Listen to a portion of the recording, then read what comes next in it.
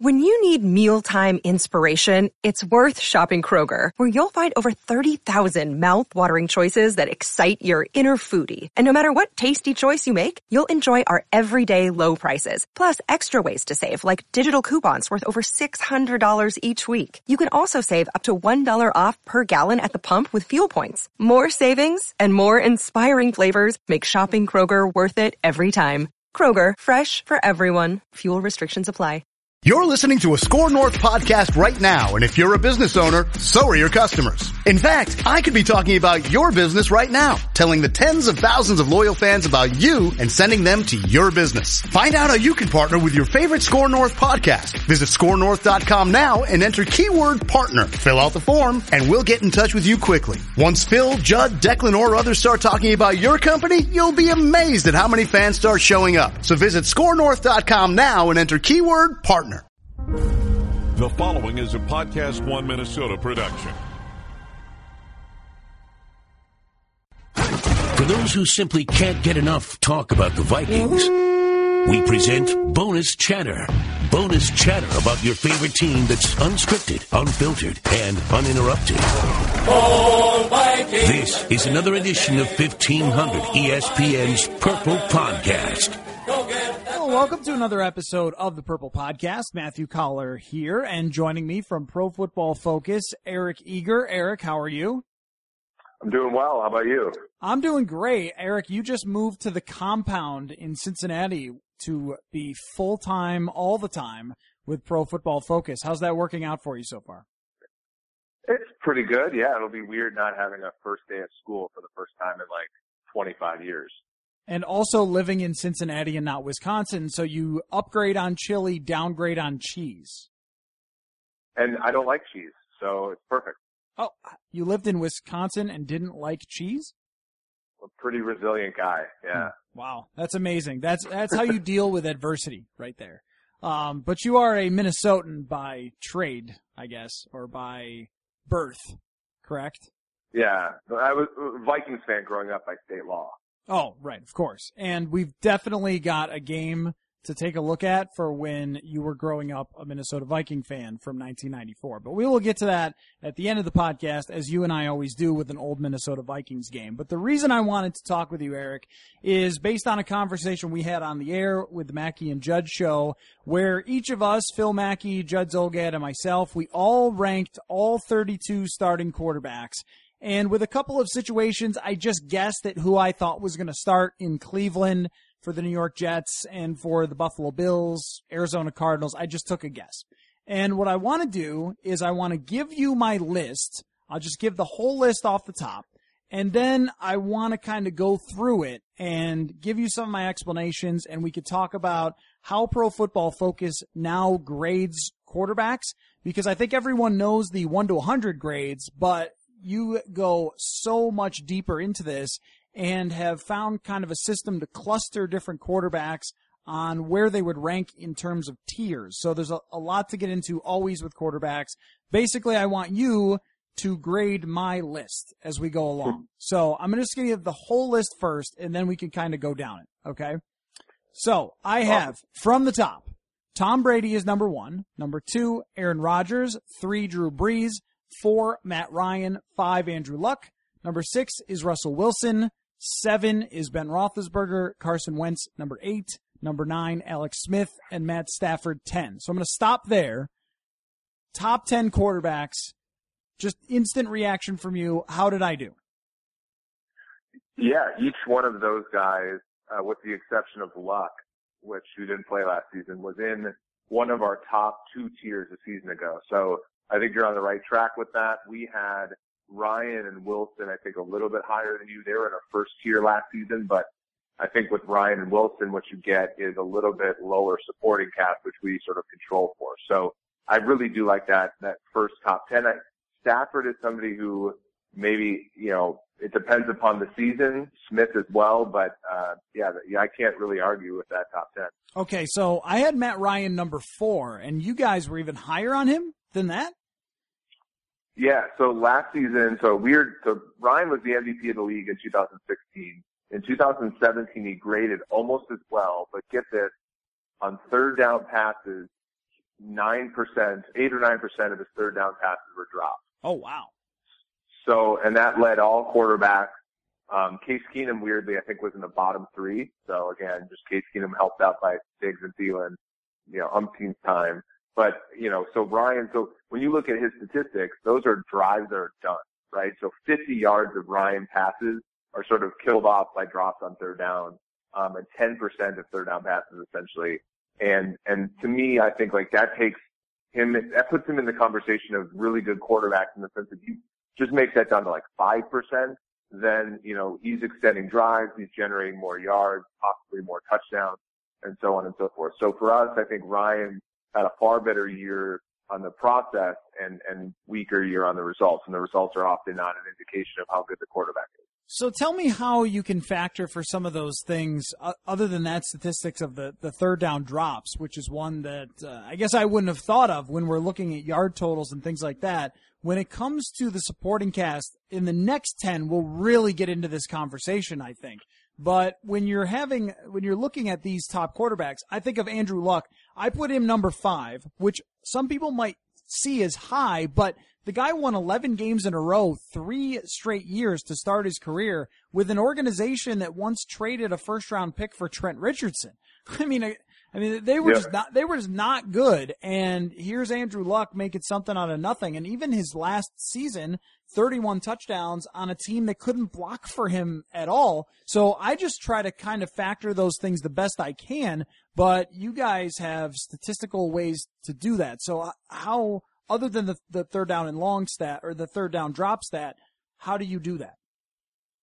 So you look at situations like when a quarterback's clean, right? So we found that predictively how a quarterback does when they're not facing pressure is far more predictive of how good he is than when he's facing pressure and things like that. So as you talk about with Luck, his offensive line struggles. So if he just simply has more throws, then we're going to look at negatively, but are probably just noise. Same thing with Russell Wilson. Now, Drew Brees, who you have third, and I like Drew Brees a lot. I think I sort of compared him to Tony Gwynn on the air the other day. I think that's a good comp for him cross sport. But Drew Brees faced the least amount of pressure in the league last season.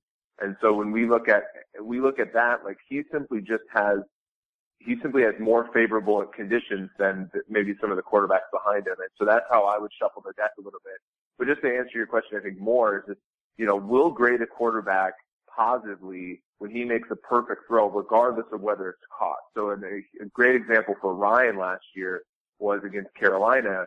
Ryan on a fourth down threw a, perfect deep pass to Julio Jones, who dropped it in the back of the end zone. Yes. Not only does Atlanta not win that game, but, that's a play that's like 50 yards and a touchdown that's taken away from Ryan's statistics.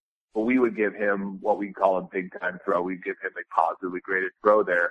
And so that goes in the PFF data, but not in traditional data. So that's just an example. And that's like kind of just the good work that our graders do. So Alex Smith is a hard one for me too, because Alex Smith has had a really good career. He's won a lot of games. He's got an incredible touchdown interception ratio. And even in the playoffs, his statistics are pretty good. But I still feel weird having him as the 9th best quarterback in the league, even though he led the NFL in quarterback rating last year. Has Alex Smith changed from what he was before to last year? Was it a pop-up season that so many quarterbacks have if you play in the league long enough? You and I were talking about Vinny Testaverde, who played until he was 44 but had one good season the entire time. I mean, you see this, right, from a lot of quarterbacks. It just all of a sudden they're great, and then they go back to being who they are. Am I too high on Alex? No, I think you perfectly summarized my opinion of Alex Smith there. He's had a great, for a number one overall pick, he's probably disappointing. But on the total, you're talking about a guy who is 88 and 62 as a starter in the NFL, which is pretty good. Touchdown interception ratio 2-1, and he started off later on. And then last season, as you said, he led the league in passer rating. Of course, we see that there's 2 plays. Actually, my colleague Steve Palazzolo tweeted out. There was one where basically Kansas City ran a screen on instead of a Hail Mary, and Tyreek Hill actually scored on it against Dallas. And then there was a play on a Thursday night against Oakland where the safety came over the top of a deep pass and it basically hit him in the face, and Albert Wilson ran it in for a touchdown. So like those two completions for 125, 130 yards and 2 touchdowns probably won him the passer rating title. But again, it shows that, how unstable that can be. But I think from our perspective, what's really interesting is Alex Smith did not throw more deep passes. He wasn't more aggressive last season than he normally was. He was just more successful doing it. And so he completed more deep passes to more open receivers, and that's why he led the league in deep passing yards. It was more of like sort of a supporting cast thing in 2014 when he literally had 0 touchdown passes to wide receivers. Like it was just sort of the other side of the coin there. So I think Smith is sort of this perfect example of somebody who I think gives your offense a very high floor, and we've actually seen his ceiling is actually not as low as we thought. And having a wide receiver like Tyreek Hill, who's one of the fastest players in the league and the most difficult on a go route, probably helps as compared to some of the receivers he had before. That might play some role in why he was so successful going down the field. Now, can we just briefly, before I get to 11 through 20, talk about QB wins for a second? Because I've long held this belief, even as an analytics nerd from the baseball days of Bill James saying teams shouldn't bunt so much. I have held this belief that with football, quarterback wins tell you something. They certainly don't tell you everything, because you can find a Kerry Collins 12-win season where he threw 12 touchdowns, or a Vinny Testaverde, I think he went 11-1 or 12-1 as a starter season. You can find those at random. But over the big picture, Tom Brady has played with all sorts of different types of teams, different levels of talent, different wide receivers. Matt Ryan has played with different head coaches, and he's had so much success. Alex Smith, the same thing, where he's played with different teams and different coaches, and yet he wins a lot more than he loses. I think that's where I kind of start, and then I work my way down to figure out what type of quarterback he really is, how much the supporting cast played a role in his success, and on and on. But if you are a quarterback who consistently wins over a long period of time, I think it says something about who you are, and the same goes for consistently loses or is consistently 500.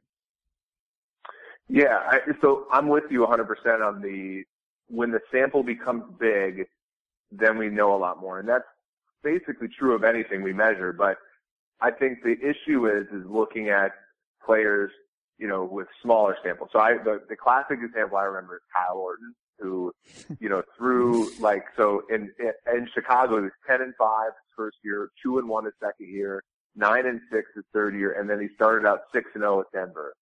And it's like, you look at that, you're like, oh my gosh, Kyle Orton's a winner, right? And then of Right. course it falls off the table, and he ends up 42-40, perfectly encapsulating our your backup quarterback theory, right? And so I think, but a player like Smith, who's played, who has started, 150 games, I think, these things oscillate, but eventually, Alex Smith is a 10-6 quarterback, right? Tom Brady's a 12-4 quarterback. Ben Roethlisberger is an 11-5 type quarterback. I think those things, like, as much as, on a year-to-year basis, like, they can fluctuate, much like we talked about Ryan. Ryan wasn't a 10-6 quarterback last year. He's more of like, but on the season, big sample, I do think it matters. And weirdly, the guys that end up, playing for a long time end up, having the records, as you said, indicative of being a good quarterback, winning games.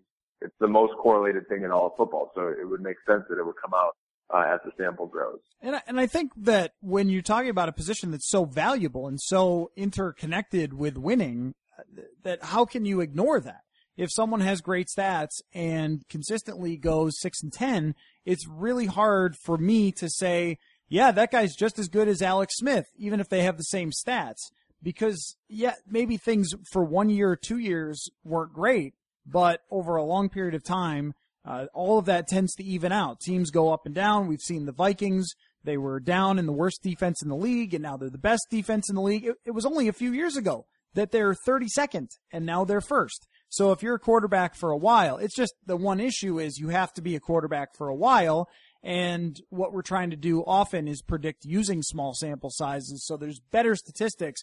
But a lot of the quarterbacks in the league have been around long enough for us to be able to grade them, including their win-loss record. And let me just clarify the the backup quarterback theory, which I stole from John Clayton of ESPN, formerly of ESPN. Clayton, talking about Kyle Orton, said he's the perfect backup quarterback because if you lose your starter for 4 games, he'll go 2-2. And the best backups you'll ever get are 500 starters. And I thought, man, that's right on, and it blows your mind how many of those longtime backups, like Sean Hill and guys like that, end up with 500 records. So I just brought up Sean Hill, 17 and 18 as a starter. Perfect. The perfect backup quarterback. That's exactly what you want. So let me move on to 11 through 20. Phillip Rivers, 11. Cam Newton, 12. Jared Goff, 13. Kirk Cousins, 14. Jimmy Garoppolo, 15. Dak Prescott, 16. Patrick Mahomes, 17. Derek Carr, 18. 19, Deshaun Watson. And 20, Marcus Mariota. Now, let me say, before you comment on my 11 through 20, this is the hardest part of the top 10. I think most people would have the same. 11 through 20 is a real challenge to figure out who to have in there. Absolutely. And a lot goes into it, right? So last season we had, Marcus Mariota, for example, who's on the bottom of this group. He had a very good PFF grade. He also threw the most clean pocket interceptions in the NFL a season ago, but was relatively middle of the pack to better, part of the league in terms of turnover worthy plays. So like with Mariota, it's a perfect example of when your supporting cast simply does not do well and you're in sort of an antiquated offense. I think they ran the least amount of receivers in the pattern of any team in the league last year. So he literally didn't have as many targets to throw to as everybody else. Like that's how you can go from, I think, a very promising player, and I would still, I think bet on him being pretty good in the future, to being kind of down in, like you said, the toughest group of individuals to cluster up. Same thing here with like Dak Prescott. I think people are a lot more bullish on him last season. You have a tougher year a season ago, and then you take away, Dez Bryant, Jason Witten, his supporting cast. Now, I think handicapping him in the middle of the league is probably fair. Carr is a similar story. People very high on him after he took Oakland to 12-4, little less so now. I'm interested in what your reasoning for Deshaun Watson at 19 would be. Well, I think that some people are far too high on Deshaun Watson from some highlight reels that they want to say he's way up there because he made some really great throws and had that fantastic game against Seattle. And I think that there are your statistics from PFF that are not as high on Deshaun Watson because he had so many throws behind the line of scrimmage, and it seemed like they really designed a lot in Houston, especially because he was a rookie, to protect some of his weaknesses. And he was downright bad in the preseason and lost that job. A lot of people said, hey, how could you not have him as the day one starter? Well, his preseason was awful. And I'm really interested in him. I like him a lot. I liked him at Clemson a lot. And I think that the truth is probably somewhere in the middle. I think the people who think he's going to be a league MVP are a little too far on him. And I also think that maybe he's a little better than PFF's grade on him because he will continue to take steps forward and they can open up the playbook more. Yeah, I mean, I think you put it down pretty well. For us, what we saw, DeAndre Hopkins led the NFL in yards generated on wide receiver screens, right? Almost none of that is attributable to the quarterback. He had a lot of turnover-worthy plays where he was bailed out. And then the other thing is we do this interesting way of clustering throws, and basically we're trying to do this to project college players, but essentially there's a collection of throws that translate to the NFL, and there's a collection of throws that everybody at the NFL level can make. Yeah. And Houston's team generated the most expected points on those passes than anybody else in the league, right? So I think you're absolutely right on Watson. I think I'm also with you, whereas I think he'll be a good quarterback someday. But in terms of projecting him this year, my colleague and I, George Shahuri, we do basically projections. We have Houston's win total of 8.5. We have the under on that because we just don't. I don't think Houston's 4.5 wins better than they were a year ago, even with Watson back, because Watson played half a season. We're, I think, a little bit.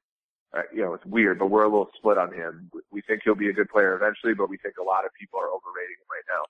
So Patrick Mahomes was really hard for me because I'm super high on Patrick Mahomes, but he's played one game. That one game, he showed some spectacular ability. He's got an incredible arm. I think he's got a good mind for the game. He's a teachable type of player, and I don't think that Andy Reid would bail on a safe quarterback like Alex Smith for Patrick Mahomes unless he really believed in him. So that one's kind of a leap of faith for me to have him as a mid quarterback, but I think he has the potential to be sort of one of the next great ones in the generation because of his arm. And the reason he slides into the middle of this group is because he has Travis Kelce, who led the NFL from the tight end position in yards after the catch. He led the NFL from the tight end position in deep receiving yards on balls 20 yards or more in the air. Tyreek Hill, Sammy Watkins, Kareem Hunt, a pretty good offensive line, and Andy Reid, right? Like, if you want to talk about the perfect situation to put a quarterback in, he's probably it. And Kansas City's defense is quite weak, so he'll have a lot of opportunities to throw the ball. Cam Newton's the other one that would be highly debatable. Some people really don't like Cam. Some people really, really like Cam. Cam is 12 going on number 1 or number 31. I mean, he could be any of those things this year. You could see, especially with Norv Turner and maybe an older school offense and relying on an offensive line a lot, if he takes deep drops, that you could see him struggling quite a bit. Or you could see improved weapons for them, and then he's an MVP again because he just has this wide variation of things that he could be, which is very different from someone like Kirk Cousins, where I think Kirk Cousins at his best versus his worst is not that far apart, as opposed to Newton, which is incredibly far apart. Yeah, and I think the thing that people have to remind themselves when it comes to Cam is that he's a rare case where he actually provides a lot of value as a designed runner for his team. Yeah. And so when, he's not just a scrambler, he's not, but you're right. He was in the first cluster for us the year he was an MVP. He was in the third tier last year, and he was in a tier with guys like Trevor Siemian, DeShone Kizer, and Blaine Gabbert, simply because there are some statistics with regard to how he throws the ball that can vary so wildly season to season. Since we've been charting how often a quarterback overthrows his target, Cam Newton is head and shoulders above everybody else. So, he's simply not a very accurate thrower, but at the same time, he can have a year where Ted Ginn gets behind the defense 10 times and he puts up MVP numbers. So I think, Cam Newton, quite frankly, would be a perfect quarterback during the 1995 games that we love to watch on YouTube. He's just simply not he's like a throwback in many ways. And in a league where you have the guys like Brady and Ryan and Breeze and Rivers that are very precise, he just sort of is weirdly inefficient at times and very high variance. Other guy that was hard for me is Jimmy Garoppolo because those last 5 games were ridiculous. But is it going to continue to be that way over 16 games? I don't know yet. That he's a guy that has the potential to be in that top 10, similarly to the way I look at Patrick Mahomes, that the talent is there, but I'm just going to have to see it a lot more when you have such a small sample size. He is set up really well with his head coach, Kyle Shanahan. We saw what he did for Matt Ryan, and it wouldn't surprise me if he makes a lot out of someone like Jerick McKinnon, for example. And he's going to have Pierre Garçon coming back. He's a very good and underrated wide receiver. I think I've got question marks all over that one. 15 is the safest place I could go with Jimmy Garoppolo. Yeah, and actually how he graded in our system, he would have been top tier during that short period of time last year. As you said, great situation. And honestly, I think a situation that where it's the GM and the coach and the quarterback all with 5-year basically guarantees, I think what you really have is a lot of security there, which I think you can thrive in. They drafted a left tackle in the first round. They did a lot, I think, to improve their defense, getting Sherman. They were developing guys in the secondary. They drafted defensive linemen for years. Reuben Foster's a good linebacker, all those kinds of things. And they are a new age offense where they're sort of throwing back to throwing out of, multiple tight end, multiple running back sets, which is super efficient.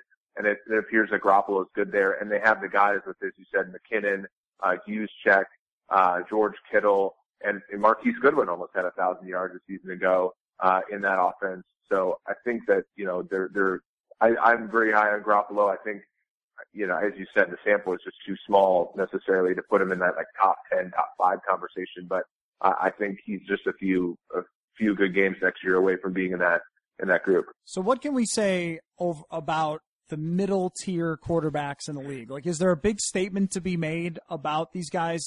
Mine would just be almost every single one of them on a year-to-year basis could be in the top 10. It's just whether they're going to be there or not is very hard to say. Yeah, I think the difference is our style, in many ways, and supporting cast. So, for example, Newton, we talked about, super high variance. He could take it. He's got the cards in his deck to go to the Super Bowl, as we've seen. Somebody like, maybe somebody who's a little bit more conservative, and I know Bradford's not necessarily in this list, but Bradford played for Minnesota. His deck of cards is just simply smaller, right? So he's not going to hurt you too much, but we haven't seen that high ceiling yet. Maybe somebody like Jared Goff is also similar. Derek Carr. I think when you're parsing through that, Kirk Cousins, when you're parsing through those quarterbacks, I think you kind of want the Jameis Winstons, the Mahomes, the guys that are high variance, because the goal of the NFL is to win the Super Bowl, not necessarily to, finish in the top, finish 10-6. So, if you're not going to have a truly elite guy, I think you want a guy who's got a wide deck, because then you can string together a bunch of really good cards.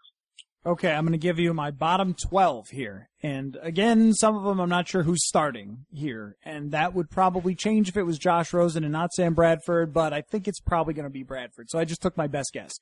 So 21 is Mitch Trubisky. Very much we'll see on him. 22 is Sam Bradford. 23, Ryan Tannehill. 24, Case Keenum. 25, Tyrod Taylor.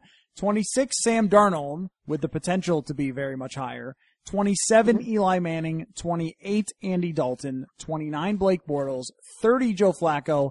31, Josh Allen. And dead last, for me, a guy who I would always take any other quarterback in the league is Jameis Winston. But that doesn't entirely have to do with his play on the field. Though let me just say that I don't really like his play on the field either, Eric. I mean, he throws a ton of interceptions. He fumbles all the time. He got a ton of his yards based on garbage time last year, especially we saw that in Minnesota. I am super, super low on Jameis Winston.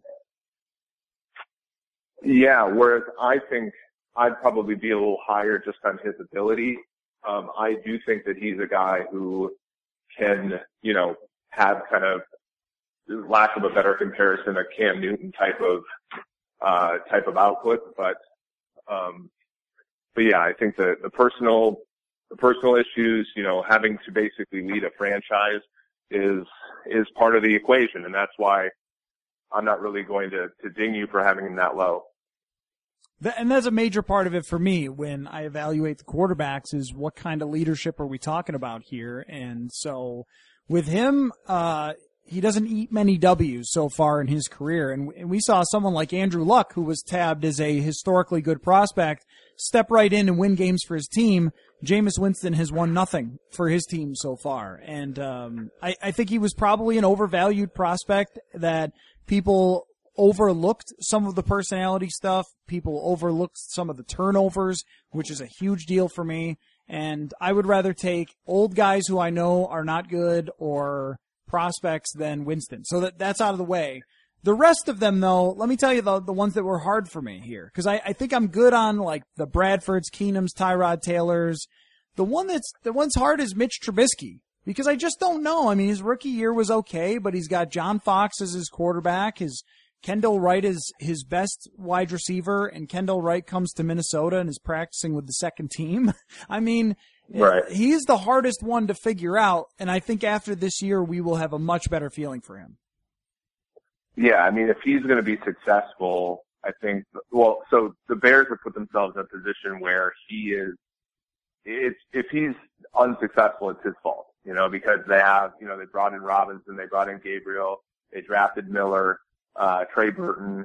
They have a good stable of running backs, and Matt Nagy was he didn't call the plays all the time for Kansas City, but he was in that room with Andy Reid And so I do think that is a place where, if he's going to be good, we're going to find out.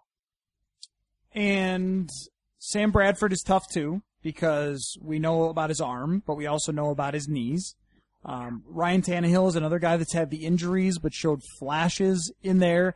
Eli Manning is an interesting one for me, because he's going to have Pat Shurmur in charge now, and Odell Beckham comes back. He had a ton of drops last year in just a really messy situation with maybe the league's worst and in-over-his-head head coach in the entire NFL. Could Eli bounce back, or is he just shot? I mean, they do have some weapons now with Beckham, Barkley, Ingram, Shepard. So, and their offensive line is slightly improved, but we have them projected as one of the worst teams in the league next year. They have to play the NFC South. They have to play the AFC South. They have to play their own division, which includes the Eagles twice. I think Eli's going to be in tough position. And so he hasn't been great. And I just don't necessarily know if the environment for him is going to be such that he can improve. He certainly is not getting a stronger arm as years go on.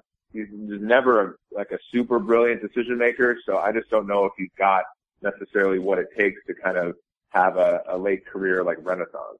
And Tyrod Taylor is one that's debated constantly by Internet.com, and it's crazy how people are with Tyrod Taylor. I mean, I covered his best season, and what I saw was a lot of one-score games that his team lost, and they blew having a really good defense, and they blew having some really great playmakers like Sammy Watkins and Robert Woods, and Chris Hogan, I think, was on the team too.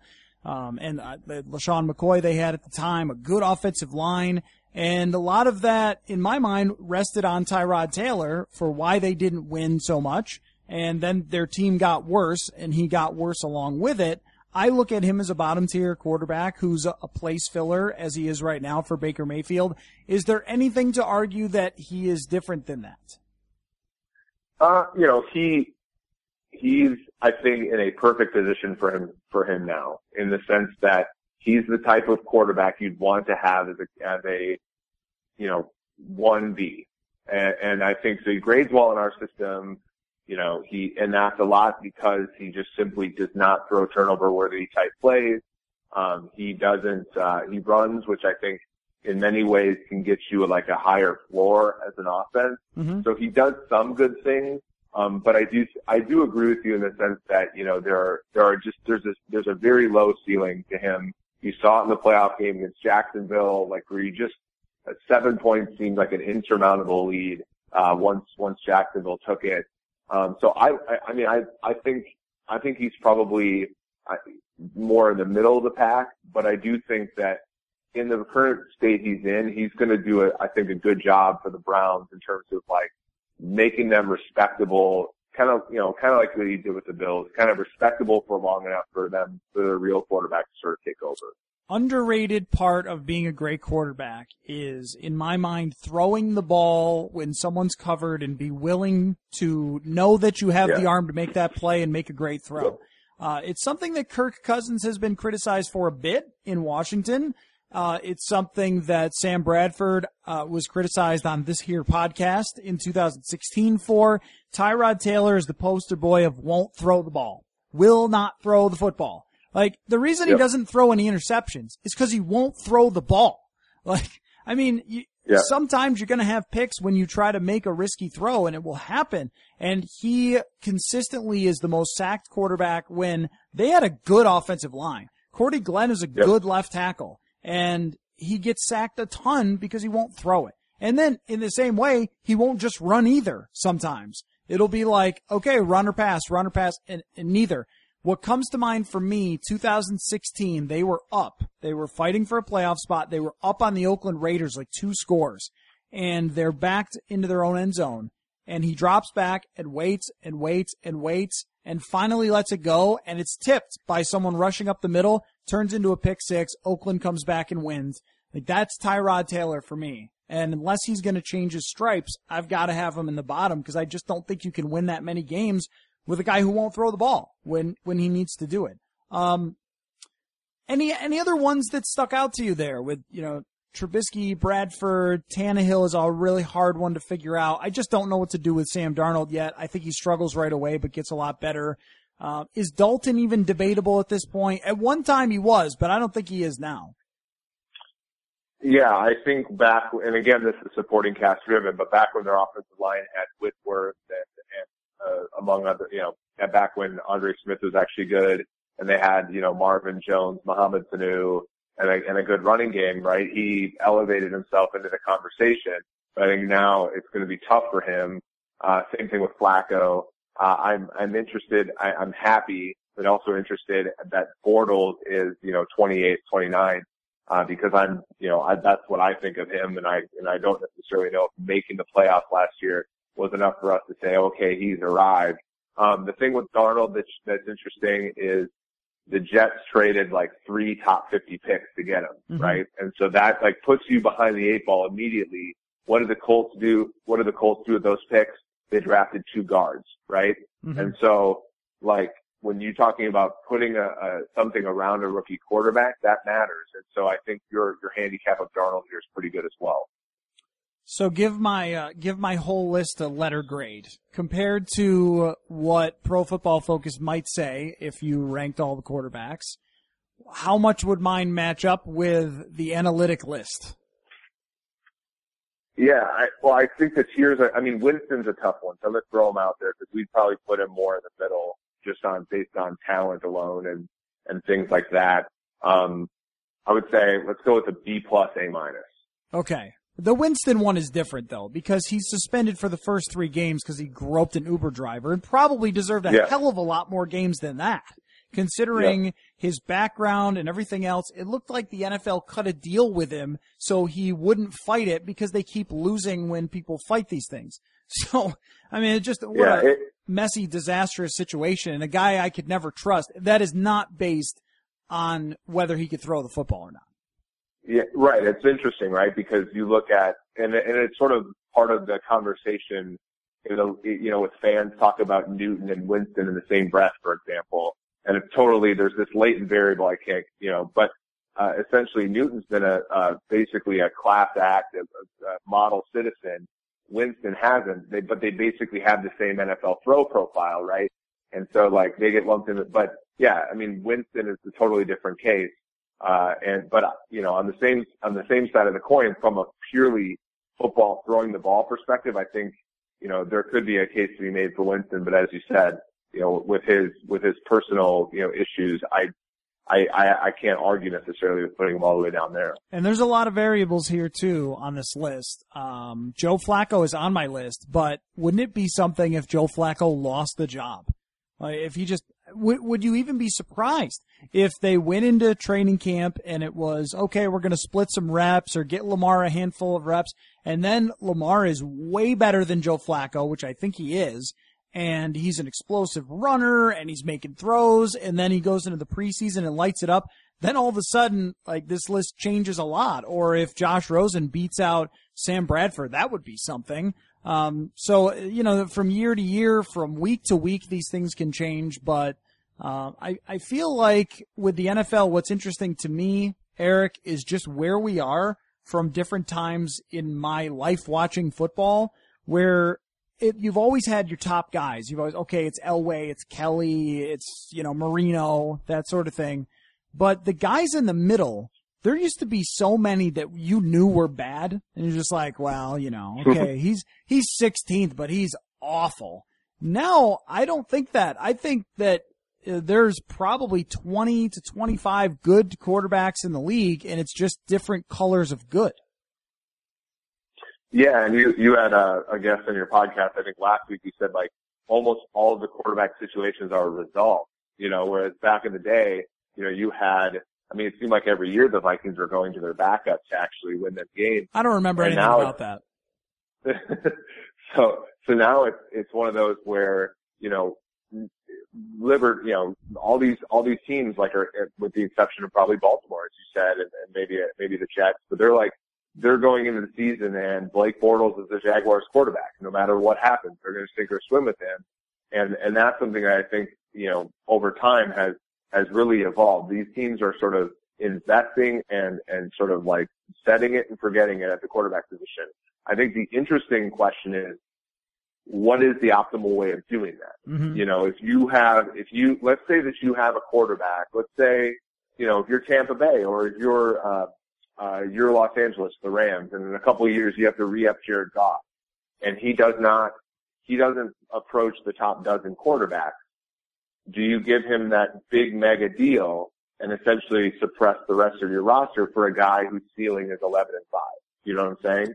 Or is the way to go is to cut bait on a quarterback who's good but not in the top tier, just for the chance of drafting one that could be, and you know, coming back with the salary like that. That's why I think the Vikings' decision to sign Cousins is so interesting, because they went for the kind of, I think, relatively low ceiling player but at high money. We'll see how that one works out. So this kind of goes even a level deeper with where we stand in America with quarterbacks, and just how a lot of them start from a young age with quarterback coaches, and they learn the game to an extreme detail before they're even throwing passes as a junior or senior in high school, and they go to all these camps with professional quarterbacks and things like that. Their parents pay for this sort of stuff, or maybe they come from a really successful high school that's running a high-level offense that's just like a college offense, because you have so much access to how to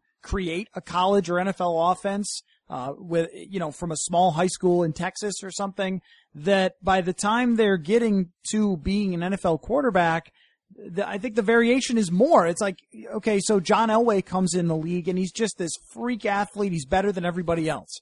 Jim Kelly, unbelievable arm, freak athlete. That's one of the reasons he's the best. Turns out he's got a good mind for the game, calling the no huddle and all that sort of thing too. But nobody had his arm, and that was really what it was about. Can you throw the ball? To more of an extent than it is now, where I think that the offensive coordinators dictate a lot of the success, and there might be a good argument for, if you're not 100% sure that guy can win you the Super Bowl anytime soon and do it while dragging a less talented roster, I mean, maybe we get to a point where there's a team that drafts a guy, builds up their roster for year 4, dumps the guy, drafts another guy. I mean, we may get to that point where a team does that. Yeah, or sells them to a team that's maybe a little bit less, attuned to the situation, right? Much like, this is a random example, but what the A's used to do with closers, right? You get a guy, you'd let him close games, you'd pump up his stats, and trade him off, right? I mean, and quarterback's obviously more important than closer, but it's kind of a similar idea where, these other teams might think, Joe Flacco, like, do you think the Bengals are happy they re-signed Dalton to such a big deal? Right. Or, is Tampa Bay if Tampa Bay does re-up Winston, are they going to regret it? That kind of thing. Eli Manning, Joe Flacco, all those, even Oakland with Derek Carr, I wonder, in 3 years from now, are they going to regret, investing so much money into him? Last thing for you, Eric, because I know you love this.